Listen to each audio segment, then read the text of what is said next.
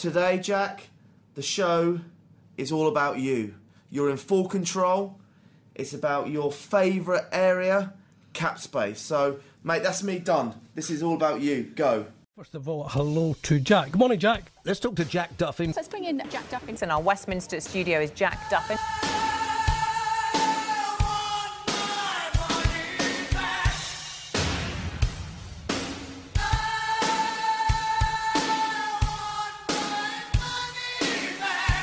Good morning, Cleveland. It's just me. Jack's cap is back again.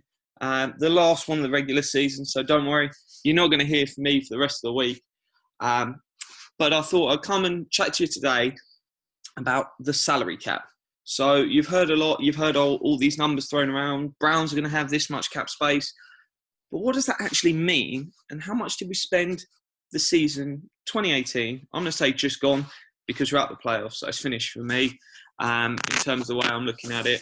But there's one more week left. So where did we spend? And if I asked you to rank all the teams in terms of cap spending this year, where would you put the Browns from 1 to 32, with 1 being the team that spends the most money? Little drum roll. We finished 6th. We were the 6th highest spenders this year. And you wouldn't think that. Straight off the top, you'd think, no, the Browns didn't spend that much. The Browns spent $182.7 million. And when the overall cap was 177.2, we spent over the NFL salary cap. We spent loads. So when you're thinking there's a load of space in this team to spend more money, there actually isn't. Most of that so-called space is just the salary cap rollover that Sashi built. And once that's spent, you can't spend it again. And so what I'm looking to do this podcast is just sort of explain that and explain how we got here. So the NFL salary cap for every team in 2018 was 177.2 million. So that's the start of this season. Every team knew they could spend that money. And then obviously, we had a nice rollover from Sashi, just under 60 million. So anyone can spend that. We spent 157.9 million on players that were on our roster. Pardon me. And we spent 24.9 million on dead cap, so players that were off our roster. And that was loads of different players on that. It's not just players you cut. There's all sorts of different reasons of why you would have a player on your roster. So just to go through names of some of the biggest, you've got Kenny Britt, Joe Hayden, Jamar Taylor, Carlos Hyde, Danny Shelton, Corey Coleman, Deshaun Kaiser, and Cameron Irving. They were all the ones that were over $1 million. But then you had some other players in there like Joe Thomas. Because once you've agreed that contract, you've got to honour it all the way through. And so that gave us the total spend of 182.7 million, which means passing over to next year, that's going to be 58.2 million. We're going to transfer over and we'll be on our salary cap next year.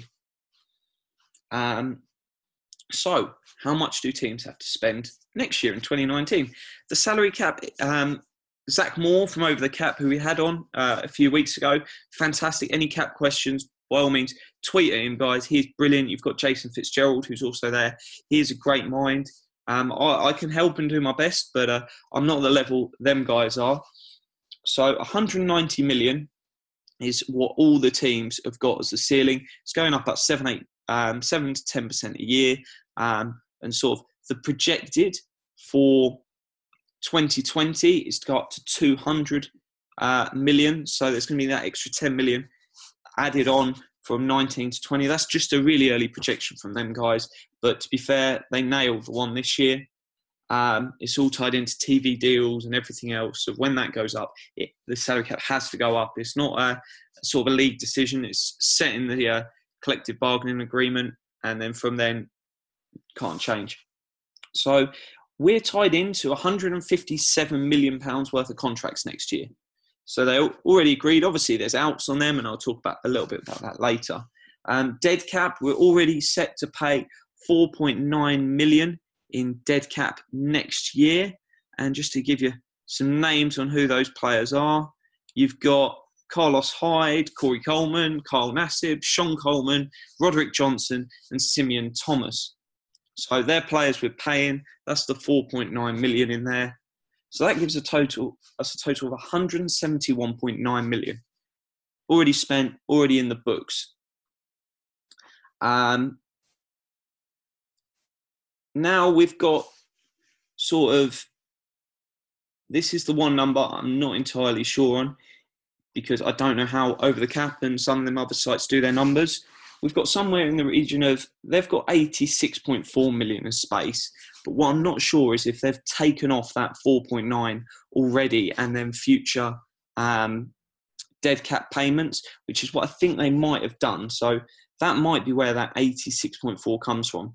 But just in case there's an error, I'm also working on 76.3, which is if you take that, the takeover of 58.2, add it to the 190 million of space, and then take off the 171.9.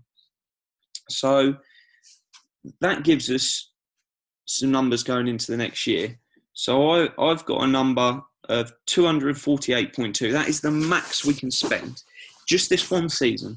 And I'll explain later why you don't spend that all in one season.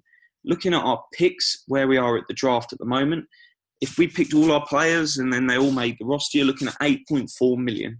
So that's your picks. Obviously, we might be trading up. We might be trading into future years. We might trade future year picks into this year.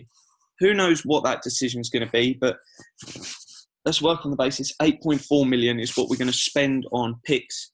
And that might go down if it's sort of 6th and 7th round picks. They're likely going to get cut maybe by the time they make the roster. So that's not the worry. There's lots of young talent and it's not all going to make the team. 3 players, I'd say most likely on the chop block. You've got Collins. I think it's more or less done now that he's gone. So we'll have to pay him 2.5 million, but we're going to save 9.25 million doing it. So it's a good cut. Hubbard would cost us 3.2 million if we decide to cut him, and that would save us 4.1. And I think that might be one that happens, depending on how they view him and Greg Robinson. It's going to be an interesting thing to see. And Thomas is going to cost 787,000, and that saves us 141k. And I think that might just be a case of he doesn't make the roster at the end of the 90. It'll be it for training camp, unless they trade him off. So that gives us a new total of 170.5. Once you take into account all the cuts, 170.5 million is how much we're going to be paying our team the start of next season once they're taking them 3 cuts, add the picks. So that gives us 20 million you've got left there between that and the NFL salary cap for the 2019 season. And that gives you free space of 58.2 million still, because that's your bit on top. And here's the key thing for me, guys, and it's what we need to remember, is we've got 20 million there to go and spend on free agents, improving the roster, what we do.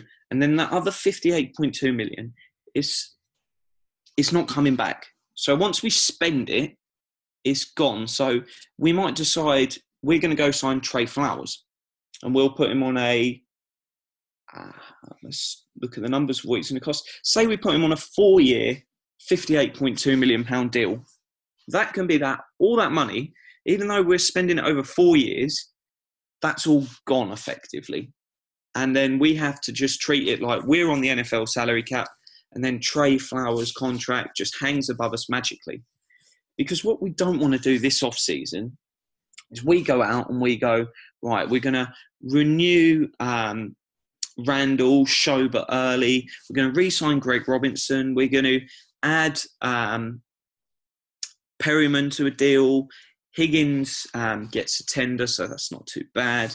And then we're like, yeah, we're really good. We've got this talent. Then we'll go out and sign 3-4 free agents and pay them, let's say, 60-odd million. And suddenly we're at 230 million spent. So we're like, oh, it's nothing too much to worry about. Spending 230 million, we've still got 20 million in the bank. But the trouble is, then when you look next season, suddenly we're struggling whether, just looking at our free agents for next year, we might be struggling and going, oh, who are we going to re-sign? We haven't got enough money. So a player like, we're all right with Tretter and so going, but we're going, oh, do we re-sign Ogba? We can't afford to re-sign Ogba. And then we haven't got much money for free agents.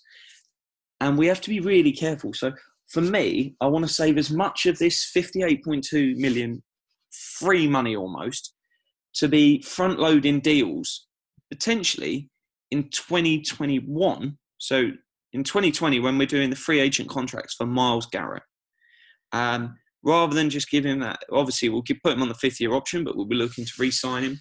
Larry Ogunjobi, potentially Terence Mitchell, and hopefully we might grab a couple of free agents.